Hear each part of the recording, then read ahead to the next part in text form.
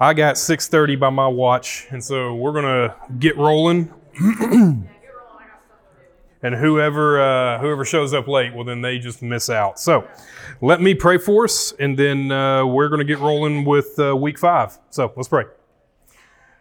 Father, I thank you that we are able again to gather together to be able to talk about your word, to be able to discuss major themes and historical acts that we see in the Old Testament. And God, I pray that you would give us clarity of thought as we are working through basically the rest of Exodus tonight. And God, I pray that this would be honoring to you and beneficial for us. And if you would, just take a moment and pray for me, that the things that I say would be accurate, they would be helpful, they'd be clear, and that they would be useful in some way for us. Pray that for me if you wouldn't mind.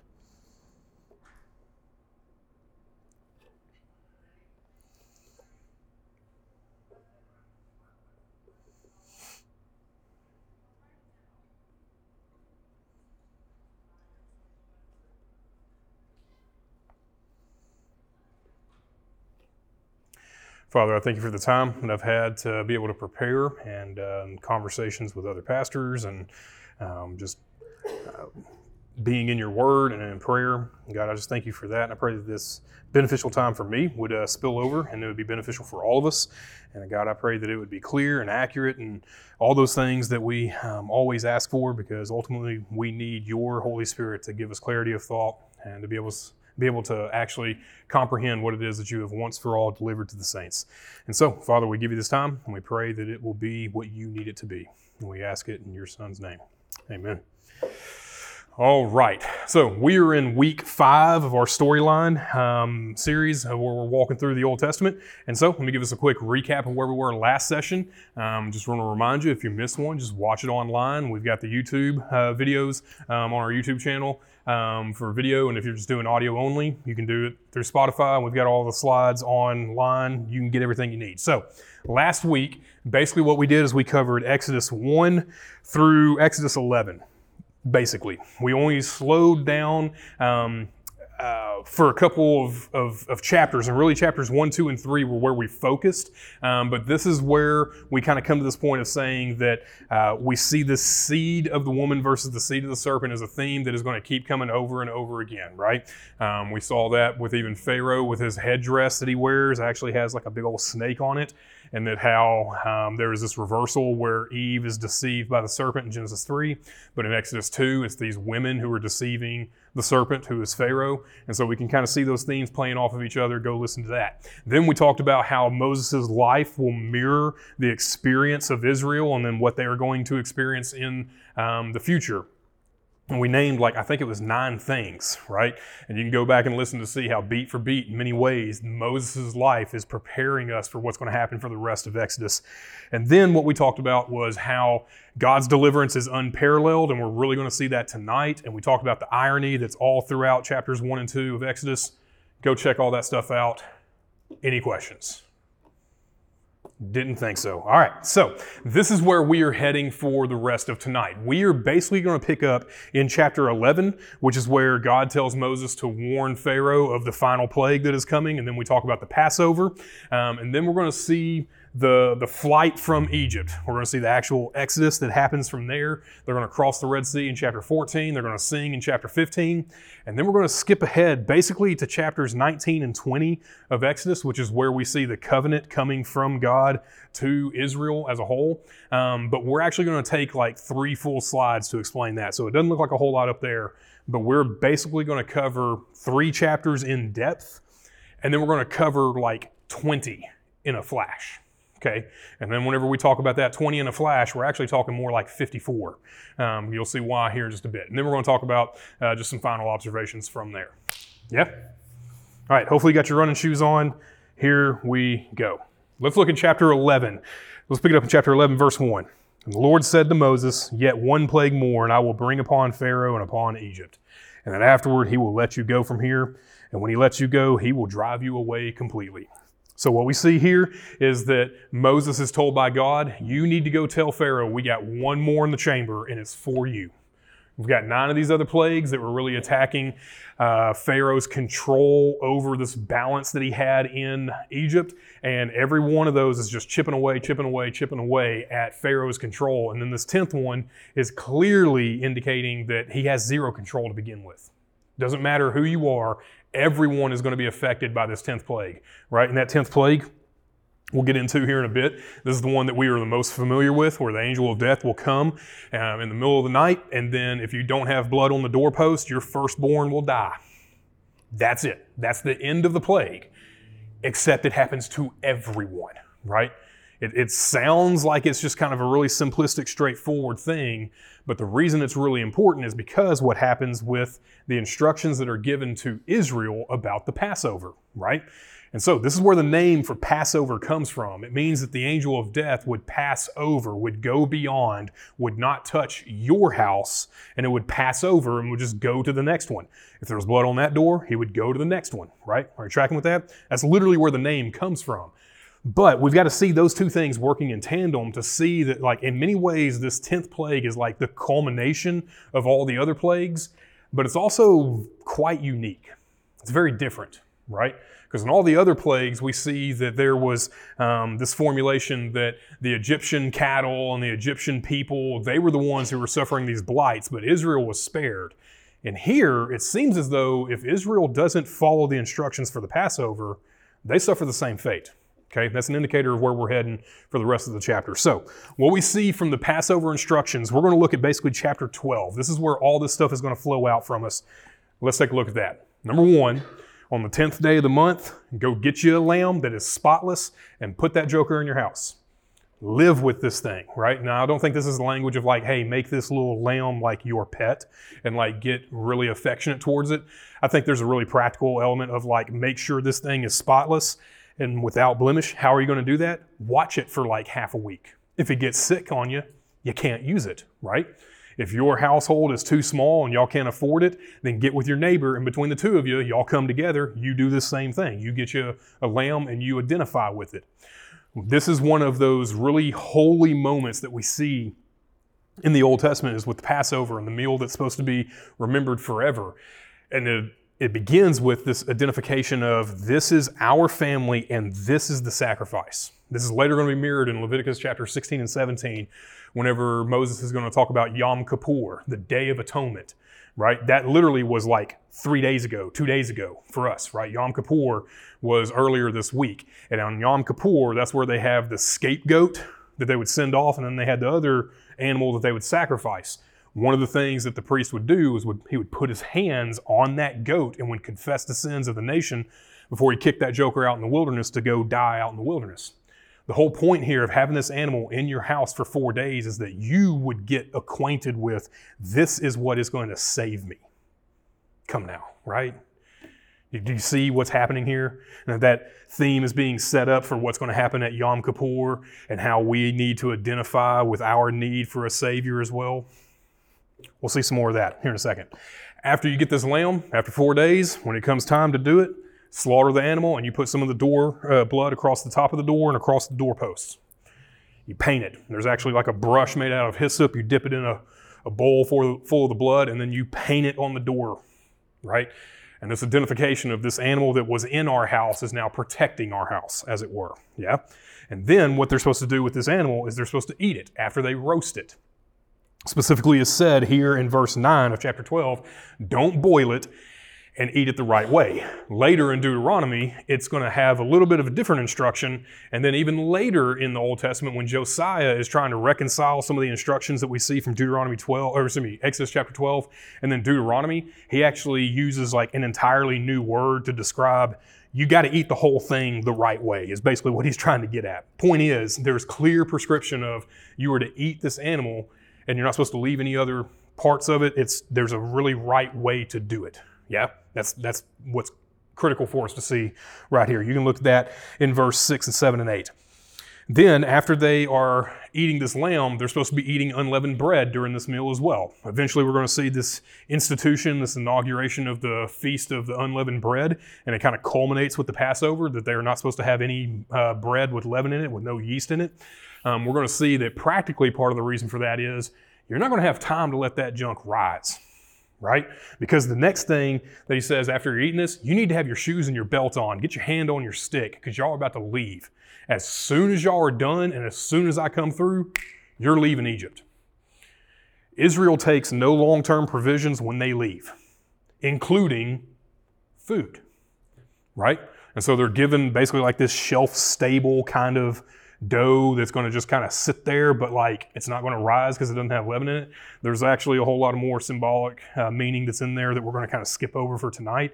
But there's practical things that are in play as well as to why unleavened bread, okay? Unleavened bread, roast the lamb, eat it, don't leave anything in the morning, do it the right way, yeah? And then you can see in chapter 12, verses 24 and 25, what Moses tells them is that you are to observe this rite as a statute for you and for your sons forever. You are supposed to keep doing this. This is going to be a memorial meal. And when you come into the land that the Lord is going to give you, as he promised, you're going to keep doing this, right? Does that make sense?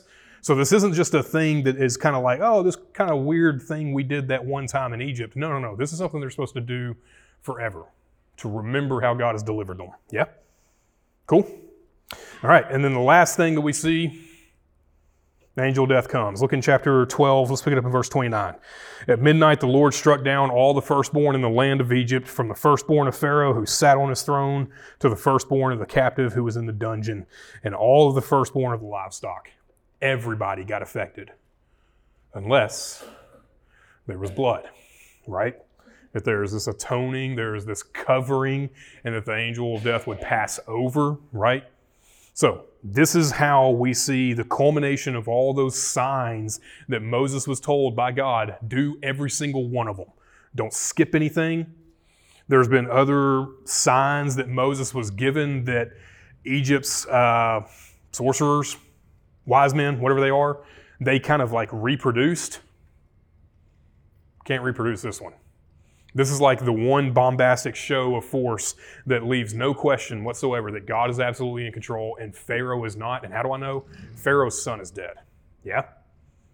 All right, any questions about this final plague and the Passover?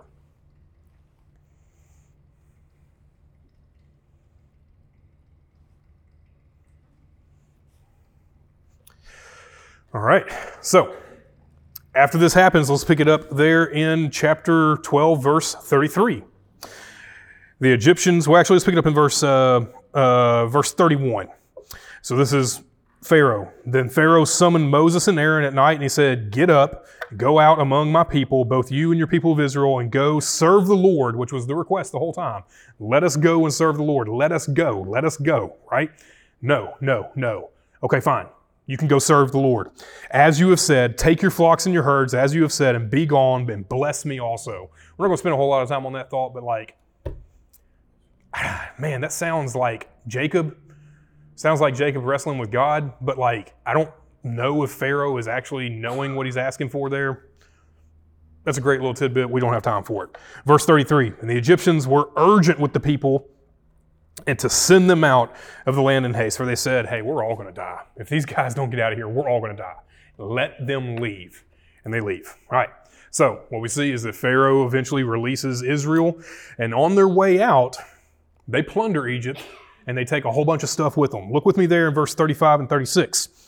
The people of Israel had also done as Moses told them, for they had asked the Egyptians for silver and gold and jewelry and for clothing. And the Lord had given the people favor in the sight of the Egyptians so that they let them have whatever they asked. I don't know if that's really like an asking. It's more like, hey, you owe me. Give me that. Because, in verse 36 ends, thus they plundered, is the way the ESV translates it. They plundered Egypt. And if you think about this, this is kind of like a weird connection, but let's go back to Let's go to Genesis chapter 15, verses 13 through 14. This is what the ESV says. Then the Lord said to Abram, know for certain that your offspring will be sojourners in a land that is not theirs, and they will be servants there. Sounds like slaves. They're going to be servants there, and they will be afflicted for 400 years. We'll see that in a second. But I will bring judgment on that nation that they serve, and afterwards they will come out with, what does your translation say? Great possessions. So you can actually see that in this action, there is a fulfillment of Genesis 15:14 right there. That is what God told Abram 430 years earlier. This is what is going to happen. Well, actually, it would have been more than 430 years. Point is, over 400 years earlier, right? This is what's going to happen, and this is God fulfilling his promise. Remember, the one question we are asking over and over in the Septuagint, in the Pentateuch, the Torah, the first 5 books of the Bible, how is relationship going to be restored? And right now, when Israel is in bondage to Egypt, how is God going to be faithful to his promise? How is he going to be able to do that? They're in slavery. Well, God told Abram, the guy where most of this actually really starts with, the promises come to him in Genesis chapter 12, 15, and 17. He says, no, they're going to be in there for 400 years. And on the way out, they're going to leave with a bunch of stuff. Yeah? So this is God fulfilling part of that promise. Word? All right. And what we see is there's about 600,000 people leave. And this number it's kind of hard to nail down exactly how many folks. The numbers are generally anywhere between 1.5 million and 3 million people. That number, whenever you look in Numbers chapter 1, verse 46, it's no longer 600,000, it's 603,000 and like 46 or something like that, like a really precise number. So we see that about 600,000 people who are men are the ones that are counted. But if you include wives, kids, and all that, it's about 1.5 million to 3 million people. And they went from being slaves one day into now they're on the run out of Egypt with no long-term provisions. Keep that in mind, yeah? So God works, they leave, and what we see is that they're actually there for 430 years. You can actually see that in verses 40 and 41. So God tells Abram they're going to be there for 400 years, and they're there as we count for 430. You see how we got there, right? Like this isn't like some crazy inconsistency in the Bible where it's lying and that there's something wrong. Like if I tell you I'll be there in 10 minutes and I show up in 12, did I lie to you? What if I show up in 8? Like I think this is how we talk, right? So 430 years is how long Israel is in bondage there, and that also was told back in Genesis chapter 15, yeah? All right, then we get to the end of chapter 12. We see that the Passover is once again reiterated. Y'all going to keep doing this. And then in chapter 13 opens up with the firstborn being consecrated, and we talk about the Feast of Unleavened Bread. That's inaugurated. Y'all keep doing that. Even when you get in the land, keep doing it. Yeah? All right, the reason why I'm slowing down and looking at all this stuff is because it's a big deal, right? If we are concerned with the question of how God is going to restore relationship and how we're going to overcome whatever these barriers are for God being able to be faithful to his covenant, and we keep seeing him keeping promise after promise, that helps build the case that God's on the move. This is how he is doing it, yeah?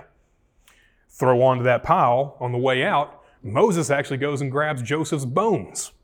Right? One of Joseph's last things he said in chapter 50 was, hey, y'all are going to bury me here.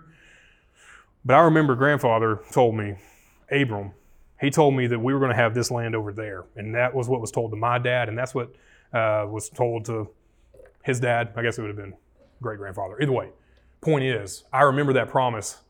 Bury me now, but when you leave, take me with you. And so what does Moses do? Goes and gets them bones. I don't know what they do with them. I don't know whose dude's job it was to carry the bones, but they do it. Yeah? Genesis 50, and then we see it happening here in Exodus 13, 19 through 20. All right. Questions about the actual Exodus. Incidentally, I mentioned this to somebody a couple weeks ago. Do you know where the word Exodus comes from? It's a Greek word. The word for the way or road is hodos. It's O-D-O-S, think of it that way. And then there's the prefix of ek or ex, which means out of, or it's the way out. Exodus is the way out of Egypt's bondage, slavery, anything, yeah. Right? So that's where the name Exodus comes from. It's the way out, yeah? Cool, so they are on their way out. But they're not out of the woods just yet. All right, any other questions? All right, so let's look at chapter 14. In my mind, this is the most pivotal element of the deliverance of Israel from Egypt. You will see later prophets, and you will see even in the New Testament in Jude, verse 5, Jude actually references this exact event as like the seminal way in which God saves. What will happen is the exodus from Egypt is going to become the seminal marker, mode, manner, the pattern set of how God is going to deliver, okay? I think the crescendo of that is the crossing of the Red Sea. Here's why. If what we see in the text is that Pharaoh comes charging after them, he's trying to get them back or kill them, right? They were delivered from the power of Pharaoh through the final plague, and then they are plundering Egypt on the way out. But where did Egypt's power still project to? At least all the way to the sea. So there's a chance that they may not make it out alive. In fact, we'll talk about how they start saying that exact thing, right? So they're not out of the woods yet until they're on the other side of the river or the other side of the sea, and Egypt is dead. So here's my point. Whenever we see Old Testament authors, when we see the New Testament authors, I think what is actually in their mind is like the most seminal element of how God saves. It's actually the crossing of the Red Sea in Exodus chapter 14. Yeah? So that's why I think it's this important. Let's look at actually what happens. Look in chapter 14, verse 1. The Lord said to Moses, "Tell the people of Israel to turn back and encamp in front of Pi-hahiroth, between Migdol and the sea, in front of Baal Zephon." By the way, this whole list, we don't know where any of these individual towns are. We got good guesses, but what we do know is the sea, right? And then you go on from there. They're going to be encamping it facing by the sea. Verse 3, "For Pharaoh will say to his people, they're in the wandering land in the wilderness, to shut them in, and I'm going to harden his heart, and he's going to pursue them." What? I thought we were free. I thought we were done with Pharaoh. No, I'm going to harden his heart. That's what I'm going to do. And he's going to come back after you. Okay, so where do you want us to go? I want you to go to the dead end, and I want you to stand there. What? So what we actually see happening here is that God actually has them avoid other overland routes. There are other ways in which they could go. If you look back in chapter 13, verses 17 and 18, when Pharaoh let the people go, God did not lead them by way of the land of the Philistines. They could have just gone up north, up by the Mediterranean Sea. They could have gone overland. But what would have happened is, although that wasn't near, but God said they might change their minds whenever they see fighting. And if they're going to be worried about that kind of fighting that they think they're going to have to engage in, they don't stand a chance. What they need is to see me deliver them. And so God wanted to give them a miraculous deliverance. You see how this is working? I'm going to give them the pillar of fire and cloud. I'm going to protect them. I'm going to give you what you need to get there, to guide you once you are there, to give you everything you need along the way. But Pharaoh is still coming, make no mistake. And we just need to take a big step back and say, why? Why is God allowing this if not for demonstrating his power over the enemies of God? Like that, I don't know any other reason why that would be God's determination that this is what should happen. Yeah? So God determines that this is what's going to happen. He gives them the pillar of fire in chapter 13 at the very end of that. One other thing I'll just throw out here for you, the Red Sea, translated, it actually literally means the Reed Sea.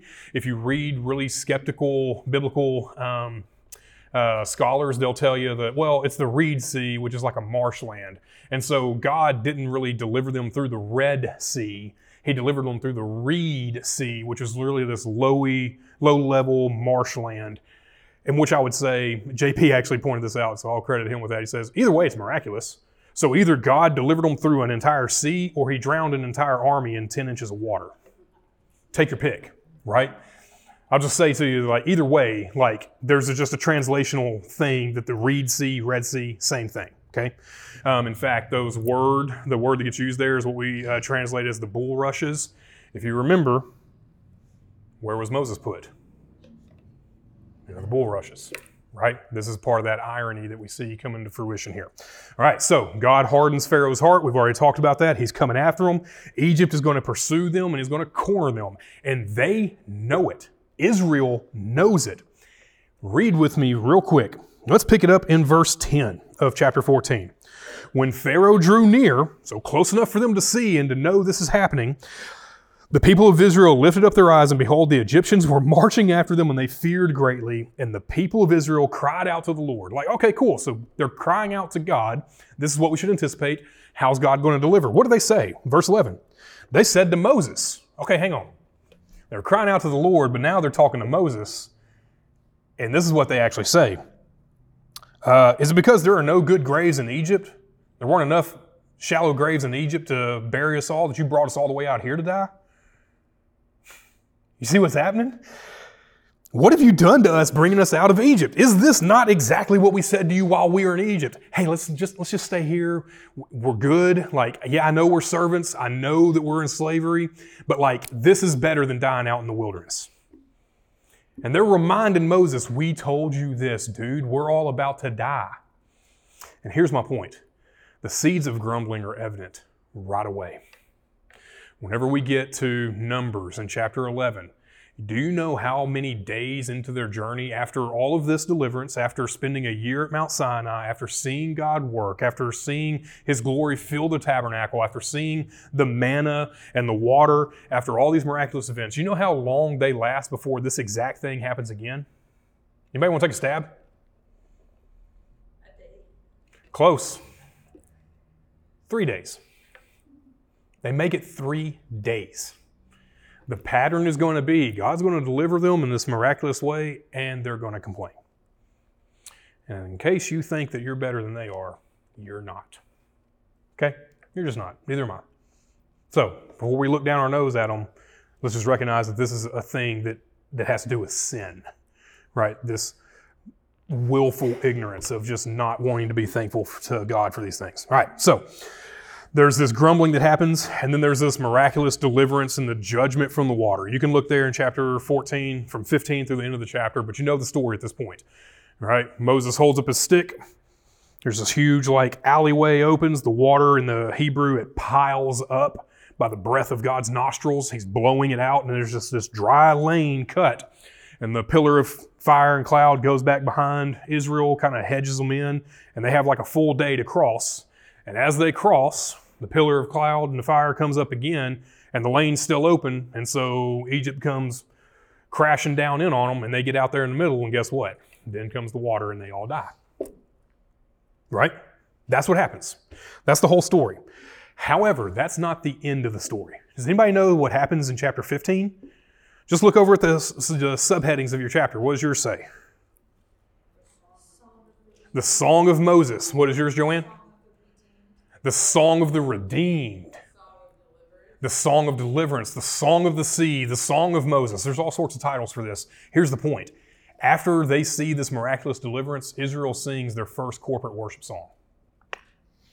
I think you can see a pattern there of when we see and we fear and we recognize our need and we call out to God. Yeah, they kind of did it the wrong way. They were grumbling. They were complaining. God delivers them miraculously. And then what do? They worship. I think that should be our pattern as well. Is when we recognize our need, we see God deliver, we see God provide, we worship. And this is the first corporate worship song you see in all of Scripture. All right. That is the pivotal moment that I think that later biblical authors are going to point back to and say this is where God really saved. Questions, comments?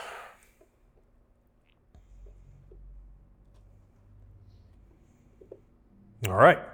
So I'm going to throw all this up there. I'm going to let you write this down. I don't normally do this, but I'm going to give you an outline of everything else that happens in the rest of Exodus. So basically, we just picked up at the end of the Song of Moses in chapter 15, verse 22, and then we go all the way through the end of chapter 40. That is everything else that happens in Exodus. And like I said before, we have all these notes online. You can catch them there. But let me highlight a couple of things.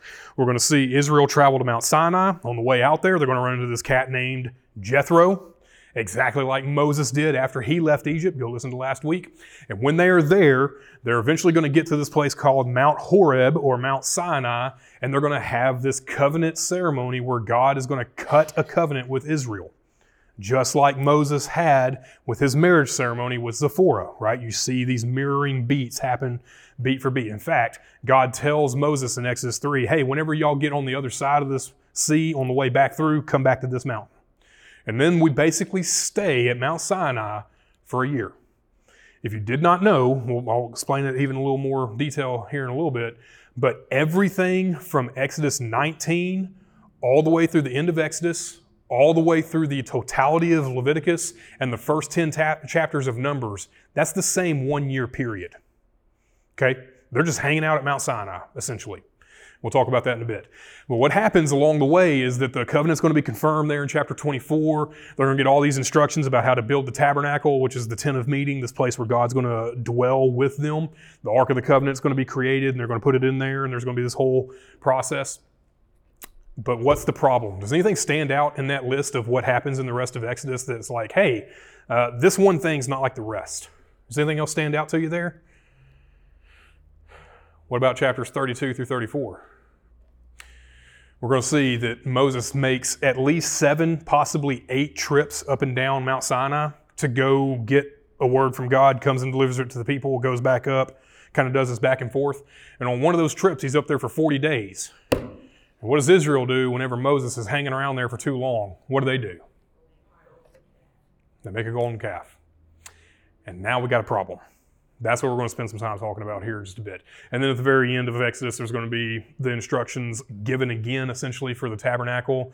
These 2 cats, Bezalel and Oholiab, are these 2 cats who are given God's Spirit. He rushes upon them.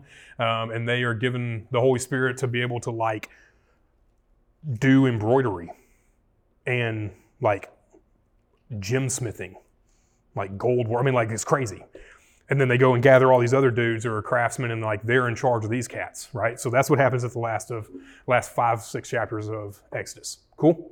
If you want more detail about this, catch it later because we're flying by it. All right, what I want to do now is I want to talk about the covenant that God actually cuts with Israel at Mount Sinai. So number 1, we see there that there is this complaining that begins 3 days into this journey. Let's pick it up there in Exodus chapter 15. I told you earlier that in Numbers they made it 3 days. Guess what? They make it 3 days this time. Look at chapter 15, verse 22. Then Moses made Israel set out from the Red Sea, and they went into the wilderness of Shur. And they went how many days? 3 days. Hey, Moses, you know how you told us to put our belts on and our sandals, and you told us explicitly to not get any water? We've been out. We don't have any water. Okay, cool. Let's go to this place over here named Marah. There's some water there. Yeah, it's no good. No good. Can't do it. And so God makes the water sweet, and eventually He gives them manna. He's providing miraculously for them in chapters 15, 16, and 17. In fact, there's a whole lot of interplay between chapter 17 and the water from the rock here in Exodus and what happens later in Numbers chapter 20, whenever Moses is hitting the rock there, and that's what gets Moses disqualified from being able to go into the land. There's a whole lot of interplay between those two. We don't have time for that. If we do, ask me later, I'll tell you all about it. Point is, they start complaining immediately.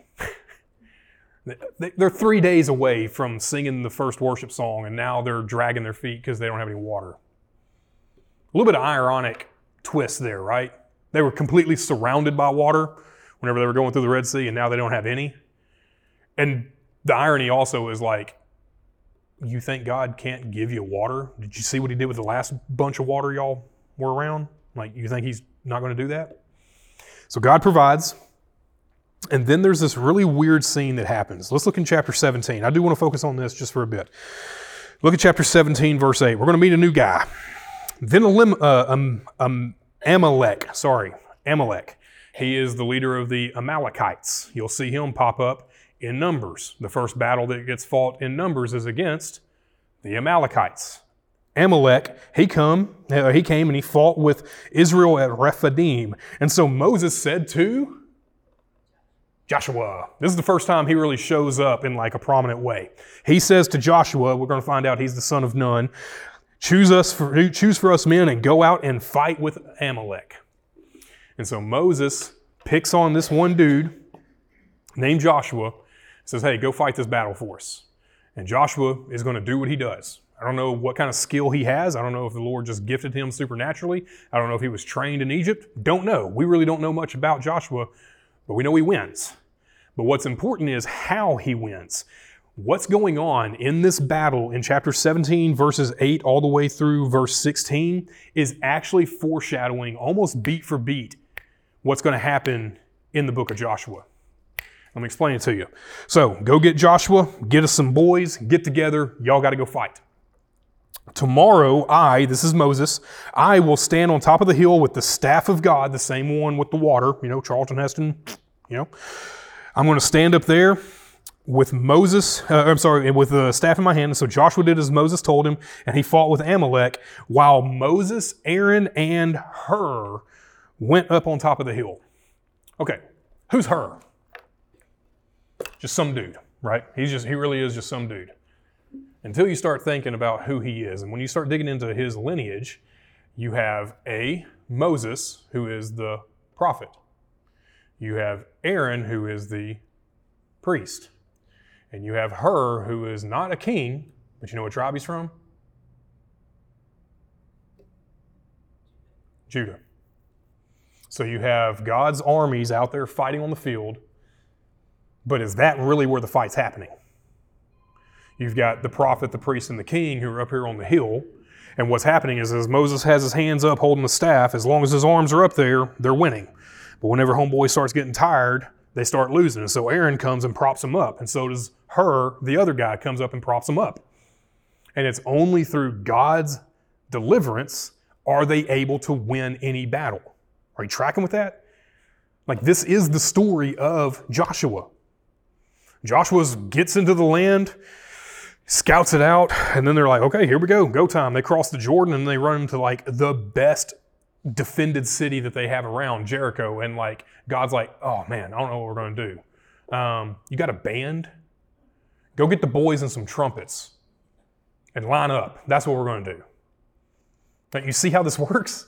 Like, it's only through God's deliverance. And so this is really foreshadowing everything that's going to happen in Numbers. Now, we got some ground to cover before we get there, but that's what's going to happen. I'm not Numbers, Joshua. All right, so they eventually find victory there in chapter 17. They run into Jethro in chapter 18.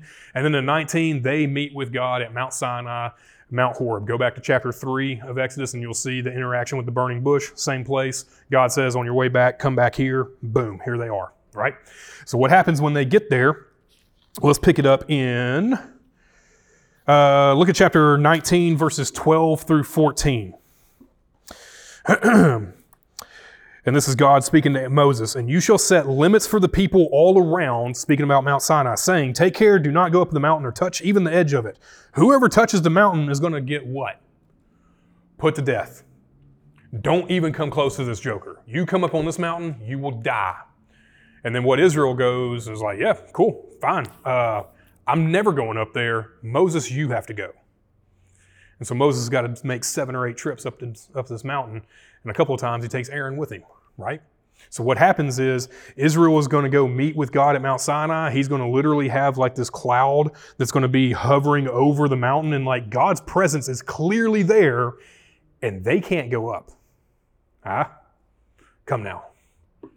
Israel can't get up there. If they do, they will die. If they are in God's presence, they will die, right? You see some of these foundational stones being laid about how they're going to relate to God.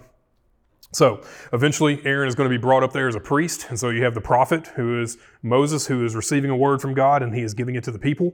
And one of the words that he gets is, hey, go get your brother Aaron. He's now going to be the one who mediates between me and the people. So he's no longer just going to be speaking the word. He's the one who's going to be actually making sure that we make the sacrifices so that relationship between God's people and God can be restored. Come now. Do you see the connections of how the entire first 5 books of the Bible are about answering this question of how is a relationship going to be restored? Go get Aaron. Yeah? There's a right way to have a relationship with God, and he's about to start telling them all about it. Yeah? So, this is basically the pattern that unfolds for the next 20 chapters. This is basically it. This is a gross oversimplification, but this is the best I can do. God is going to go talk with Moses and he's going to give him the covenant. Here's what I want you to tell him. Let's start off with these 10 rules.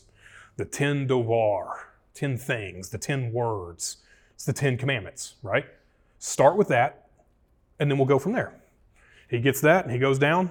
They're like, yeah, we're good with that. right? Moses goes and he delivers it to Israel, and they go, yeah, that's cool. And then Moses goes back up the hill and gets some more, and he comes back. He does that like 7 times, at least 7, right? In fact, this is where I have the note. He makes at least 7 trips, 8 maybe, depending on how you count. Point is, he gets up and down a whole lot, right? That is what happens in Exodus.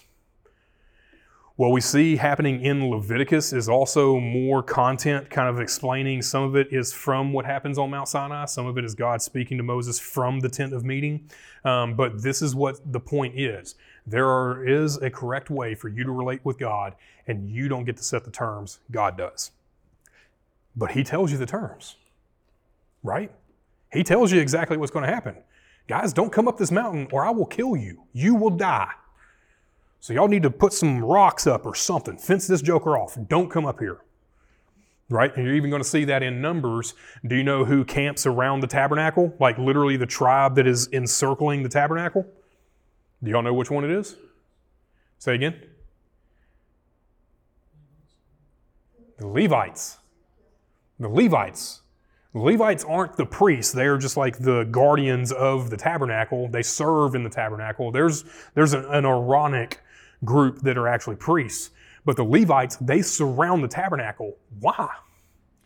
In case some fool from Simeon comes rolling through and wants to walk into the tabernacle, instead of him being killed by God and there being this other judgment, you know what those Levites would do? They would kill him. They'd stop him. If not, they'd kill him. So that wouldn't happen. And this whole thing is happening on Mount Sinai in like a much larger scale, because we ain't got the tabernacle yet. We will. But what is true about what happens at the top of the Mount Sinai is going to be true about what happens down in the tabernacle and eventually the temple. Yeah? All right, questions about this stuff so far? I know I moved from really like verse by verse concrete, this stuff happens there, and we kind of started moving towards a little more abstract. Let's make it a little more abstract. Okay, I want to tell us about like what is going on here and what is it that we're supposed to think of this section of Scripture. Number one, this is when Israel was there for about a year. Even through their failure, even through them accepting the covenant and then failing and then having to be restored, like they're there for about a year. So in this section, this is all of Exodus and the rest of it from here, all of Leviticus, and basically the first 10 chapters of Numbers. If you've never made that connection, that's crazy. When you start thinking about this, what is God doing? He's cutting a covenant with his bride, right? This is mirroring what happened with Moses whenever he got on the other side of the sea and he runs into the land of Midian and he runs into this well where there's these 7 daughters of the priest of Midian, and one of them's name is Zipporah, and he gets married to her. There's a covenant that is cut with his bride. That's what God is doing with Israel. I will be your God. This is what I'm requiring of you. Because if you don't do it the right way, you get up the hill, you're going to die, right? That is what is happening in this big chunk. So if we're looking at Exodus all the way through, big chunks of Numbers also has a lot of law in it. That's just God saying, this is how you're to relate to me. Because I'm trying to answer this question the whole time. How is relationship going to be restored? Let me tell you. Yeah? Does that make sense? So what's going on with this covenant? Remember, we cut a covenant. The karath is the word in Hebrew. You cut a covenant. That's what's going on, that there's bloodshed there. And what that is really pointing to is that there is this extension of the covenant made to Abram in Genesis 12, 15, and 17, and now it's being given to all of Israel. It's no longer just this one family and really like 3 dudes, right? Abraham, Isaac, and Jacob, where it just kind of gets extended to the promised son from there, right? Now it's opened up to all of Jacob's kids, which is what the plan was all along, yes. But this is God being faithful to that promise to show how is relationship going to be restored through my covenantal faithfulness only, ever, always, right? And so he's extending that out because it's answering the question, how is the relationship going to be restored? Yeah? All right, here's the thing. Let's look in Exodus chapter 19 and let's pick it up in verses 5 through 6. What's the point of all this? Why is God trying to cut a covenant? What is it that he's trying to accomplish? Here it is. Look at verse 4. Let's pick it up at verse 4. You yourselves have seen what I did to the Egyptians and how I bore you on eagle's wings and brought you to myself here on this mountain. You've seen it. Y'all agree? Yeah, verse 5. Now therefore, if you will indeed obey my voice and keep my covenant, you will be my treasured possession. King James, what does it translate that as? Peculiar. In fact, that's the same word that is ringing in Peter's ears whenever he's writing 1 Peter chapter 2. It says that we are a peculiar people. We are a people of his own possession. We are to be a kingdom of priests. In fact, he's beat for beat picking up the promise. You're going to be a treasured possession, a peculiar people among all the peoples, for the earth is mine. Like, I could pick anybody, but I picked you. And what he says there in verse 6, and you're going to be to me a kingdom of priests and a holy nation. What Peter does in 1 Peter chapter 2, verses 9, 10, and 11 is what he is doing. No, is it 9, 10, 11? We'll look it up here in a second. What Peter is doing in that section, he is saying this was language that was only ever used for Israel. And he says, that's you. This is language that was only ever used to describe God's specific people that he had called. Yeah, it's 1 Peter chapter 1, starting verse 13, sorry. And he's applying it to Christians now. He says, you're going to be a kingdom of priests. Why? Why are they to be a kingdom of priests? And the reason for that is what's going to flesh out over the next 20 chapters, the rest of Leviticus, and what happens with the rest of the law portions in Numbers and in Deuteronomy. They are going to be told how they are going to set the example for justice, holiness, generosity, how they are to live among the people who are not God's chosen people, but they are to be an example, and God has to show them how to do that. Yes? We are the recipients of that, just so you know. Like, that's why this is important. Because what Peter says in 1 Peter 1 is, that's you now. That wasn't just Israel, that's you. You are now part of the kingdom of priests. You are a royal nation. You are the one that is a treasured possession of mine. Yeah? Because we are the fulfillment of what Israel was supposed to be. But let's be really clear, we fail just like they do. And in fact, they agreed to keep the covenant and then immediately fail. Let's look real quick in chapter 24, verse 8. Skip ahead, chapter 24. God said to Moses, come on up here, get Aaron. We got some stuff to talk about. Here's what I want you to do. Give them all the law. Ask them if they're in on this. Pick it up there in verse 8. Moses took the blood and threw it on the people and said, behold, the blood of the covenant, and the Lord has made with you in accordance with all these words. And the whole thing is in verse 7, all that the Lord has spoken, that's what we're going to do. They keep the covenant. Moses goes up and down the mountain a couple more times, and on one particular occasion, he's up there for 40 days. And then they're like, this dude's not coming back. This whole God thing isn't working out. Hey, Aaron, can we get all that gold that we took from the people of Egypt on the way out? Let's get us a calf. And when you look in chapters 32 through 34, what's going on is Israel is breaking the first two of the commandments. Don't have any other gods. Don't have any idols. You don't need them. There's like smoke and thunder and lightning, and Moses is up there. You know he is, because he's coming down and his face is like bright. You can't even look at the man. Something crazy is going on up there. You know I'm for real. There's no need for an idol. And that's exactly what they run to. Yeah? And so there's this really dour moment in the middle of the last half of Exodus, but there is this restoration that Israel will undergo, that they will eventually be restored. You're going to see that happening later in chapter 28, is it? I think. See, now you got me lying because I didn't write this part down. Later on, the covenant is confirmed again. They're restored. They start building the tabernacle. Everything's good, yeah? But here's the deal. Let's look at the very end of Exodus. They're restored. They make the tabernacle. It's erected in chapter 40. And everything's ready to go. Chapter 40, and I've talked about this in the third week whenever I did the video on YouTube of talking about the structure of the Pentateuch. I mentioned this here, and let's talk about it. Verse 34 of chapter 40. Then the cloud covered the tent of meeting, and the glory of the Lord filled the tabernacle. Like, this is what we're working towards. Yes, God is here. And Moses was not able to enter into it. What? Hang on, I thought the whole point was that you were going to be dwelling with us. And God's like, yeah, but we still got a problem. You remember that calf? We've got to atone for that.